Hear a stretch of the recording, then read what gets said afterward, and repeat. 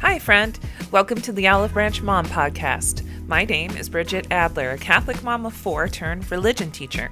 Each week you'll hear interviews, tips, and strategies to grow in faith and find peace in the chaos, while we extend the proverbial olive branch from one spiritual viewpoint to another. Thanks for spending some time with me today. Now let's jump right into it. How are you? I'm all right. I just did my workout. Oh, how'd that go? I'm tired. I can imagine. Usually that must mean you did it well then. I'm doing butt Bible again. My good old butt Bible routine that I've done since I was a baby. The old standbys, I think, are sort of the best for those types of things. It's like the level 2 upper body is what I did today. And it's very shoulder intensive, which I have like one shoulder that's not, I don't know what's going on with it. It's not super happy. Yeah, no. This is what happens when you're in your 40s. You have shoulders that aren't happy anymore, even though you barely use them. I mean, come on. I was trying these new, they're not really workouts. It's more like body awareness. So it's all about like moving extremely slowly and like feeling the position of the spine. It's called Feldenkrais.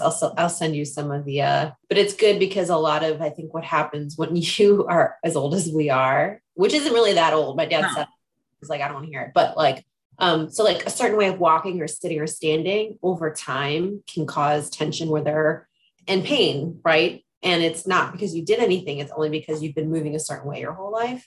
Exactly. Yeah. And what I love about this is it's very non-judgmental. He's like, nope, you're not going to judge why you stand or why you sit a certain way. It's just about being aware of where you sit when you sit. And so I'll send it to you. It's just, and it's free. So, Awesome. Yeah. Sounds very kind of like, Tai Chi-ish. Like it's very Tai Chi. It's extremely Tai Chi-ish. Well, I love Tai Chi. So I said, so here's a question for you. Are you able to just like, how little kids sit, with their like heels underneath their butt and their knees like completely bent?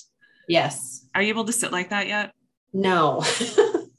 I have never been able to, because I've always since I was a kid, had arthritis. So like I've been working on my knee flexibility so I can sit like that for a portion of time, because when I'm in the atrium sitting on the floor with kids, it's like my feet fall asleep if I sit crisscross applesauce. Crisscross applesauce is like crisscross, my feet are asleep. Like yes, I can only sit like that for like maybe 5 to 7 minutes before a foot falls asleep. I've always been like that though. So yeah, I was gonna say again, like you should check out the thing, because like I just love how he's like the teachers are just, they're like, you know what, if this feels uncomfortable, why don't you just change position?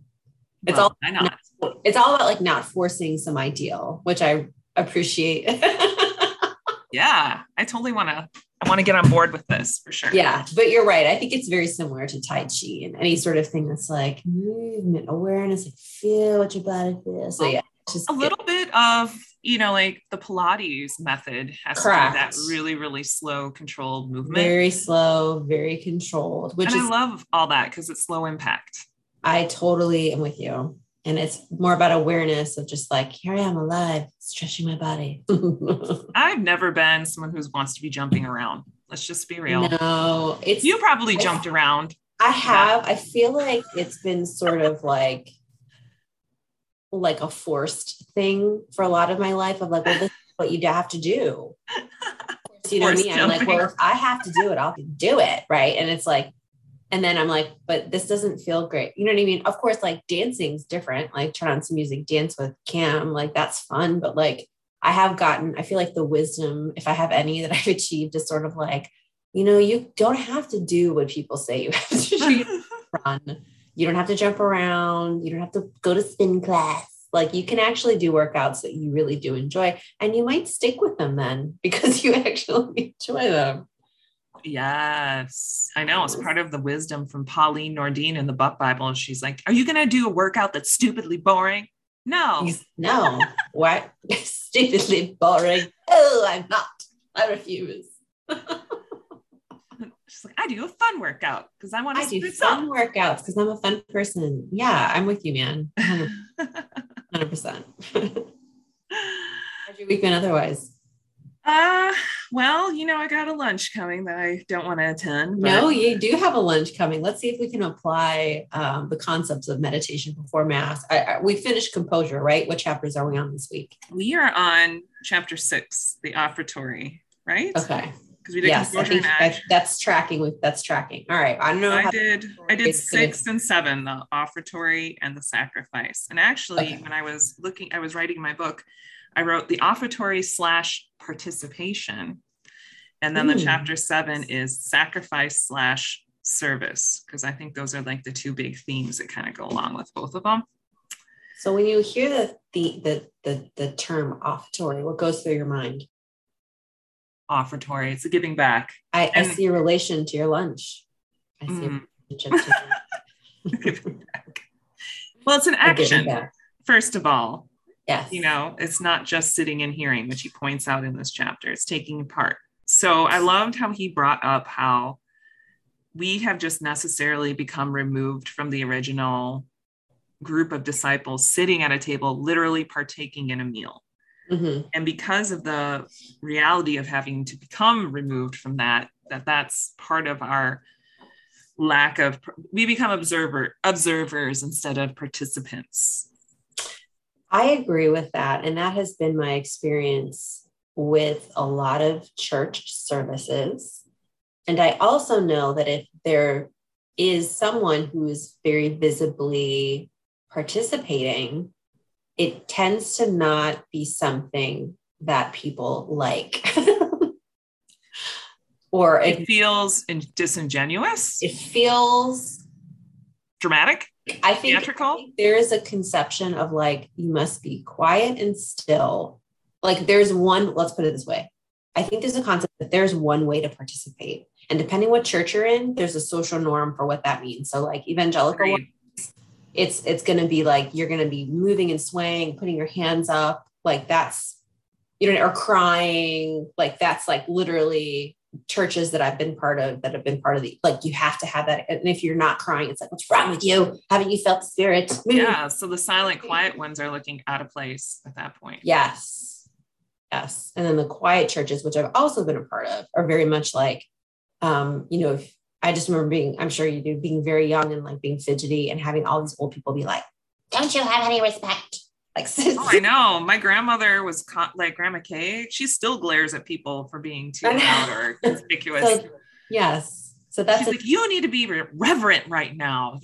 Reverent. Like, correct. And another incident I know you experienced where you were in a place where there was an assumption you were not being reverent enough, right? And someone was yes.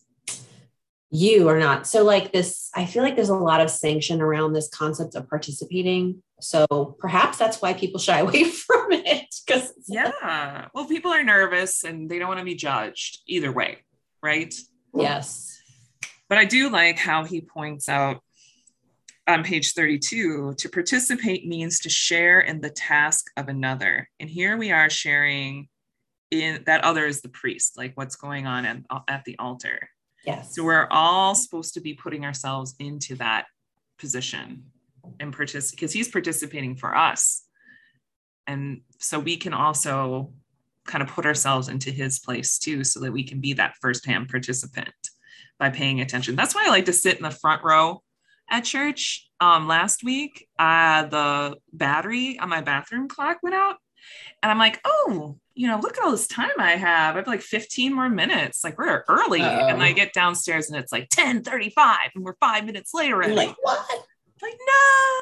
So we all get in the car and rush over there. And we had to sit in the very back row because I'm like, we're not going to traipse up to the front, because always the front row's empty anyway. But I'm like, we're not going to, everyone's already involved here. Let's just sit back.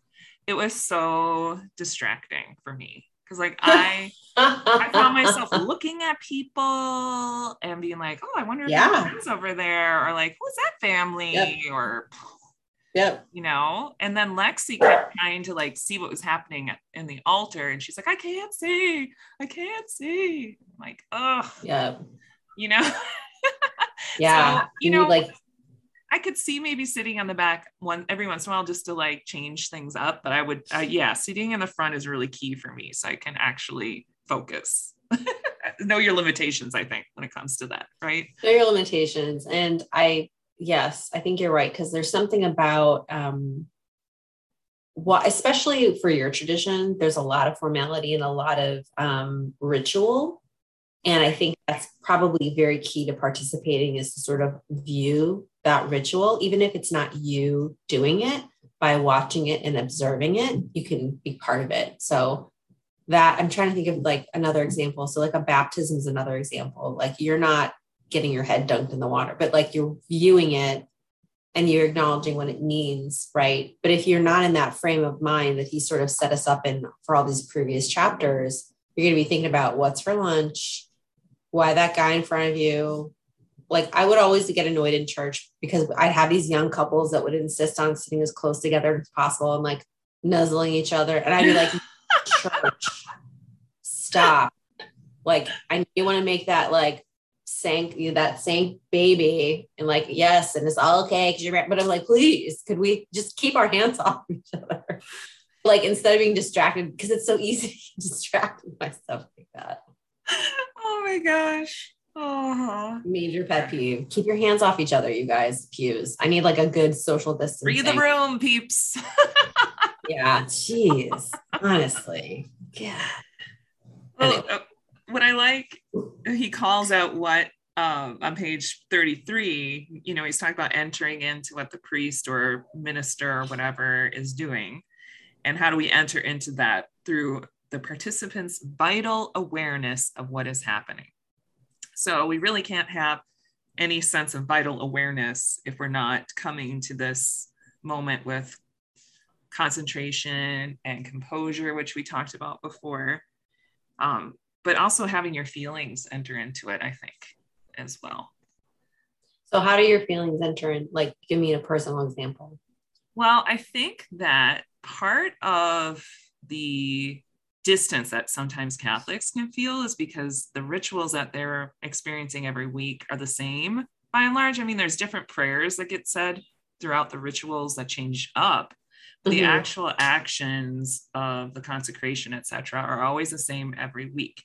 And that can lead to, I think, for some people that aren't vitally aware of what that all means, that leads to a complacency with it. Familiarity is what happens, and then that invites boredom. Yes. Would you agree? I would 100% agree. I mean, my other question to you is, how many people do you think are vitally aware of what's going on when they're at church? Depends upon which congregation you're in. I would say it'll vary between half to 75% are not fully aware of what's going on because people haven't been properly catechized, especially in the last 20 years.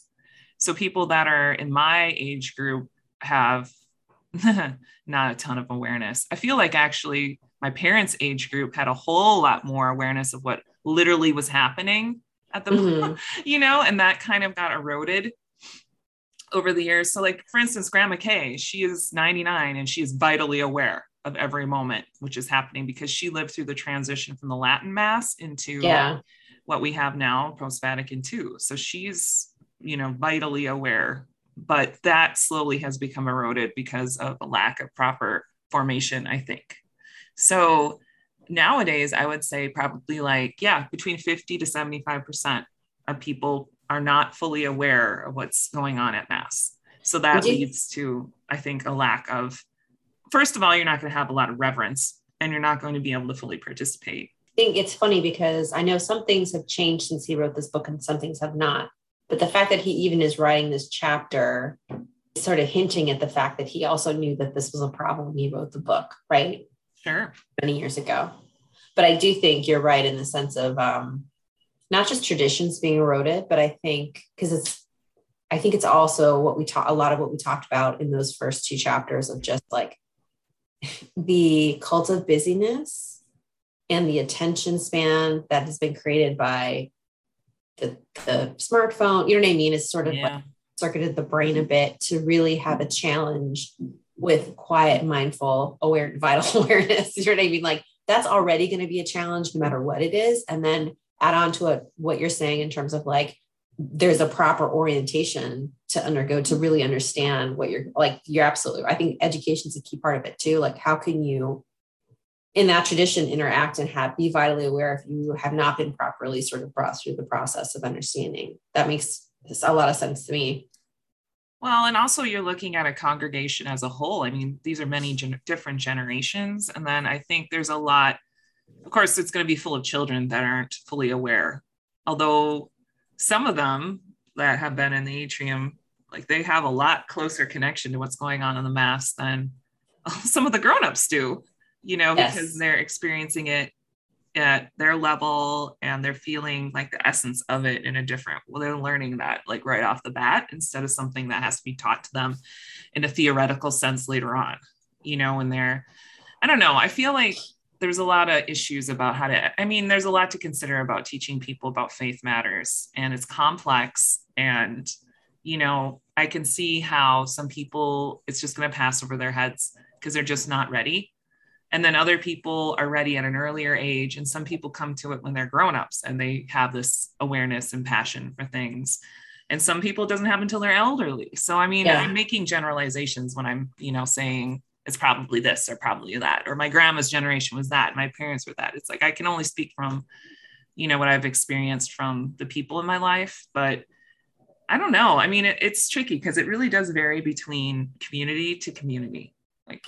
Yeah, especially because there's just so, Catholic Church can vary so much. And then of course, evangelicals, and Protestants, I'm not sure of their level of awareness of what's happening or exactly what they're doing all the time in their services, because that's not something I'm familiar with. Right. Yeah. But, they're calling out this moment of offertory as our participation. So like when you're talking about at the Mass, there's actually a gesture of offering where the priest lifts up the bread and the wine. And that is what we say is him giving thanks back to God for these gifts. It's like an offertory is a giving thanks at that point. So what do you think?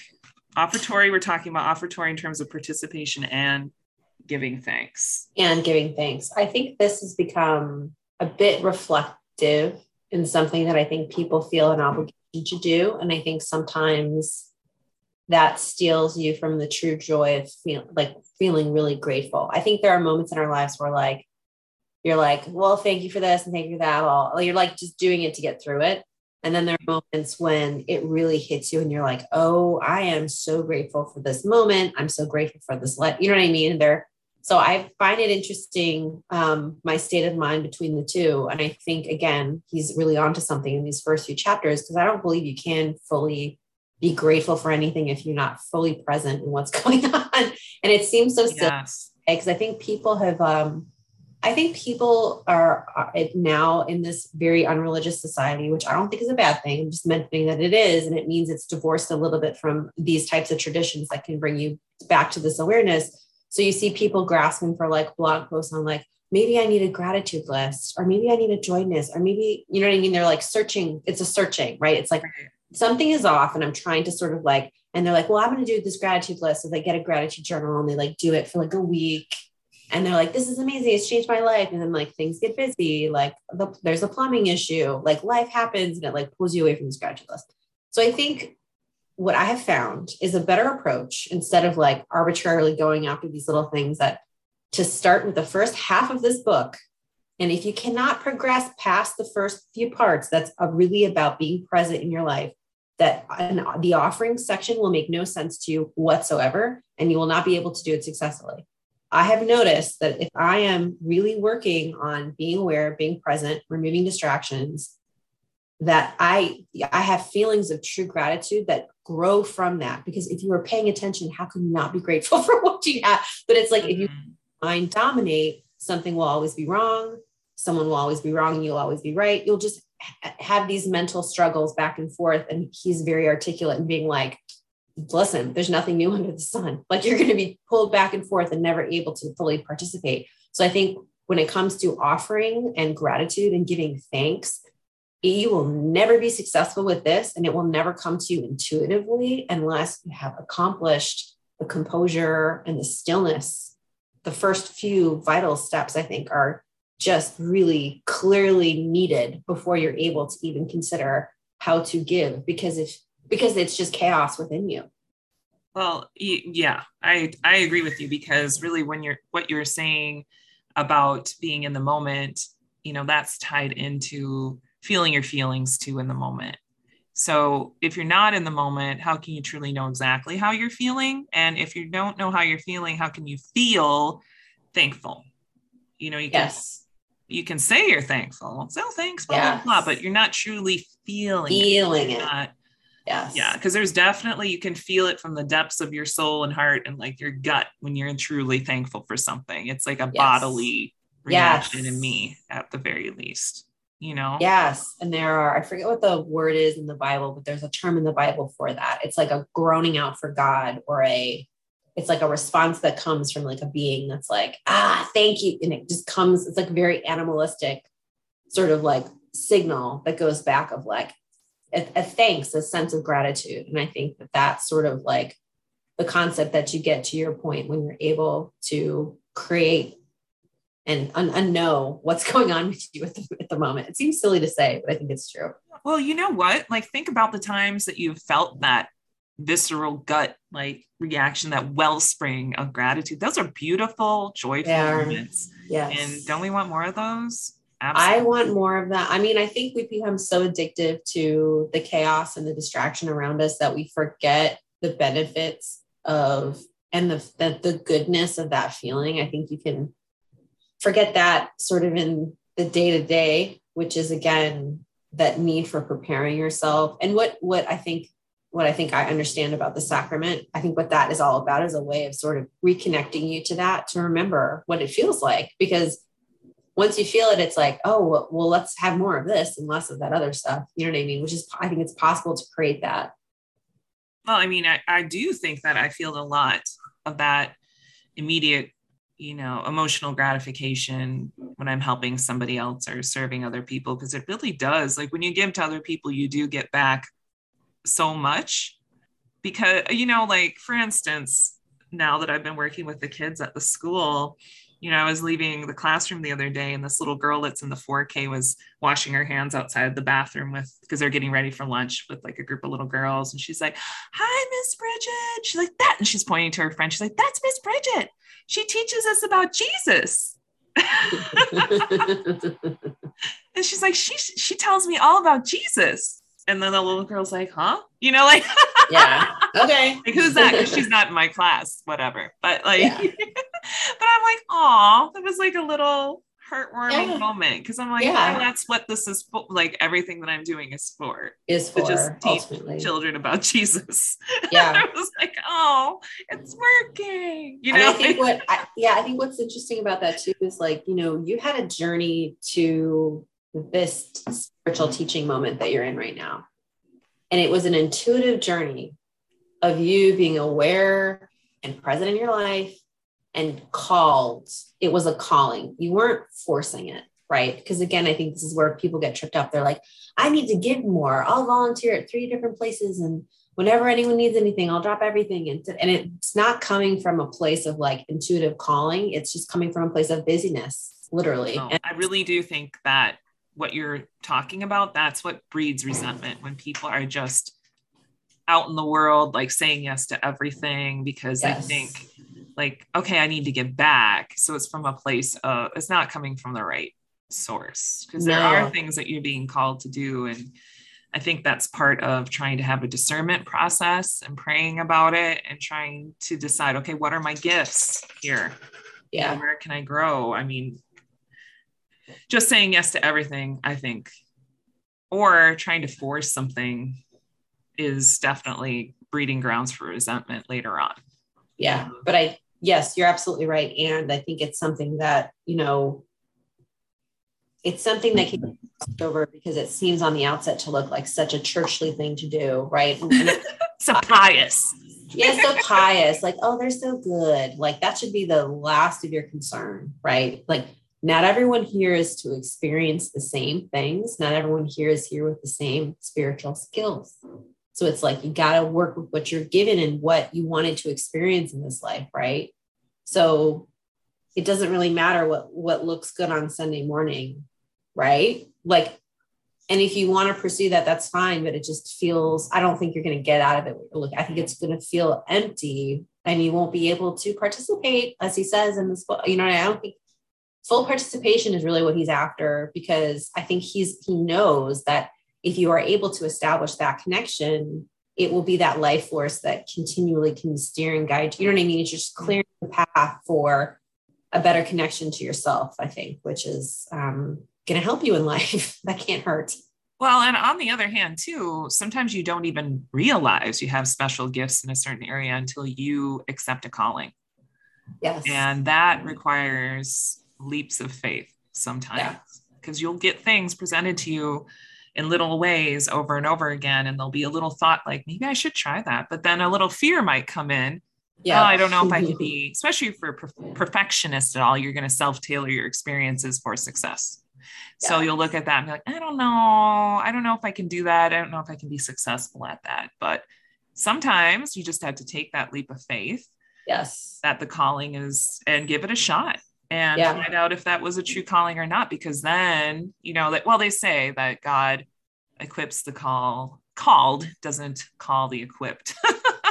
So I mean, you can kind of take that from like either way. I mean, sometimes you do have obvious gifts that you can give, but then sometimes there's hidden things that need to develop over time that are waiting for their right calling. So I think that is something that happened to me for sure with working with these children. I never thought I'd be working with kids. Yuck, ew. But and I had 4 kids and I really enjoy them. So it's true. What else is he sort of, let's make sure we make our way through the chapters. Let's go on to the next one, because we're going to move on. We're talking about the sacrifice. And this is the theme that I saw in this one. This is a very short one, but it's about service. So we're talking about, you know, when the priest is acting, we're watching him and identifying with his gestures, because this is the part of the essential act of the sacrifice. We're talking about Jesus's salvation for us, his sacrifice. And I liked how he points out on page 36, we must overcome the unconcern, sleepiness, indolence, and inertia, which keep us from the sacred act, so that we may enter into it vitally. And then he points out how composure is what enables us to do that, and how being aware and in the presence of, you know, just here, he calls it a state of active, watchful vitality that alone permits genuine participation. Watchful vitality. Watchful vitality. I love that. I love it too. I think it's, again, very similar to, and I think Jesus talks about this, like the guarded house or the watched house. Like you wouldn't just like leave your house unlocked and walk away. Like you're ever guarding, right? Ever guarding, ever vigilant on making sure that no one that should not be in your house is coming into your house, right? So it's like your mind and your body are the same. It's the same, like ever watchful about thoughts that come in or feelings that come in, and making sure that you are constantly, vigilantly sorting through that. Like, that's spam. I'm not going to give that thought any more time in my day. Is this thought helpful? Because if it's not, I have other things to do. Like literally being vigilant in that way. I think there's great wisdom in that. I also know it's really hard to do.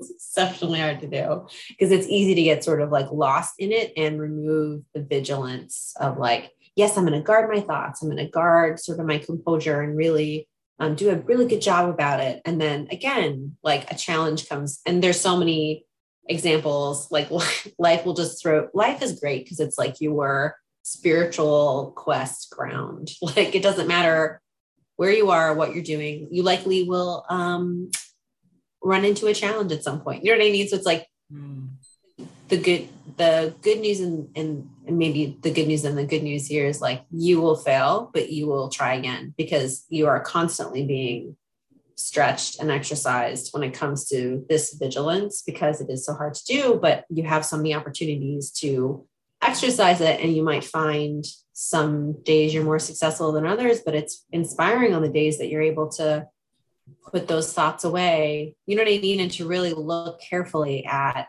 like, do I see a pattern here with my behavior? like that self-knowledge, that self-awareness is just so vital here. Absolutely. And then kind of when you were talking before about vigilance, it reminds me of the parable of like all the 10 bridesmaids or the 10 virgins. Yeah. When they're like, hey, can I borrow some lamp oil? And they're like, no, you get your own lamp oil. We're going on. Like easy. You weren't prepared. Yes. You need to be prepared. Yeah. So the good old Jesus parable means so many different things, but yes, that's absolutely, I think. That's why they're so perfect. Yeah. Because at that time, that story really meant something to people. They're like, why would they not have oil? You know what I mean? But now we're like, why do they have oil? Like, what's going on? But like, again, putting yourself in a 1 AD Jewish man's perspective, that would be crazy pants to not be prepared in that way. And to like, you know what I mean? It's sort of like, dropping yourself in an unknown city with no money and wandering around. It's like, why would you wouldn't do that. Why would you do that? Like, no, like prepare yourself, be vigilant, be aware of your surroundings, like all those types of things that we try to teach. And I think again, still is that trying to sort of come up with ways and techniques to make this a little bit, or to not to forget. I think sometimes it's hard because you get pulled into the ways of the world. All it takes is one email, one letter from the IRS, and you are just right back there into like worry mode, stress mode. Your kid mouths off to you, like whatever. And it's just really hard to remove yourself from that, to be like, I'm going to be ever vigilant and I'm an eternal being. And like, it's hard to remind yourself of that, right? When life seems to hit you in these like deaths of 1,000 cuts little ways. Well, when you were talking before about life and like the spontaneity of life, what's going to get thrown at you, the challenges and stuff, what do you think? It says at the bottom of page 36, prayer and religious action are life, but life consists only partly in spontaneous acts. Most of life is service and conscious effort, and both are at least as important as impulsive activity. It continues on page 37. Service does not imply action overflowing naturally from an inner need, but rather action performed in obedience at the appointed time. And that ties into divine serving must be learned and practiced over and over again so that it may become increasingly vigilant, profound, true. So this is kind of like the part of the underlying reason why there are so many repetitive, ritualistic things that happen at a Catholic mass service. It's the habit building, the obedience at the appointed time. What do you think about that? Well, I think people don't like the term obedience, especially Americans. But I think in this circumstance, the obedience is actually, well, this is my perception of it. When he's talking about obedience to sort of like the spiritual call or sort of like a divinely ordained path, I really think that is reflected back on you. So, and I think, my beliefs, we've never really kind of gone into this, but I believe that God is part of you, right? He created us in his image, right? So the obedience is not to some outside entity. It's to you. It's you. It's the call is coming from you, right? Because that's the spark of the divine that's in each of us.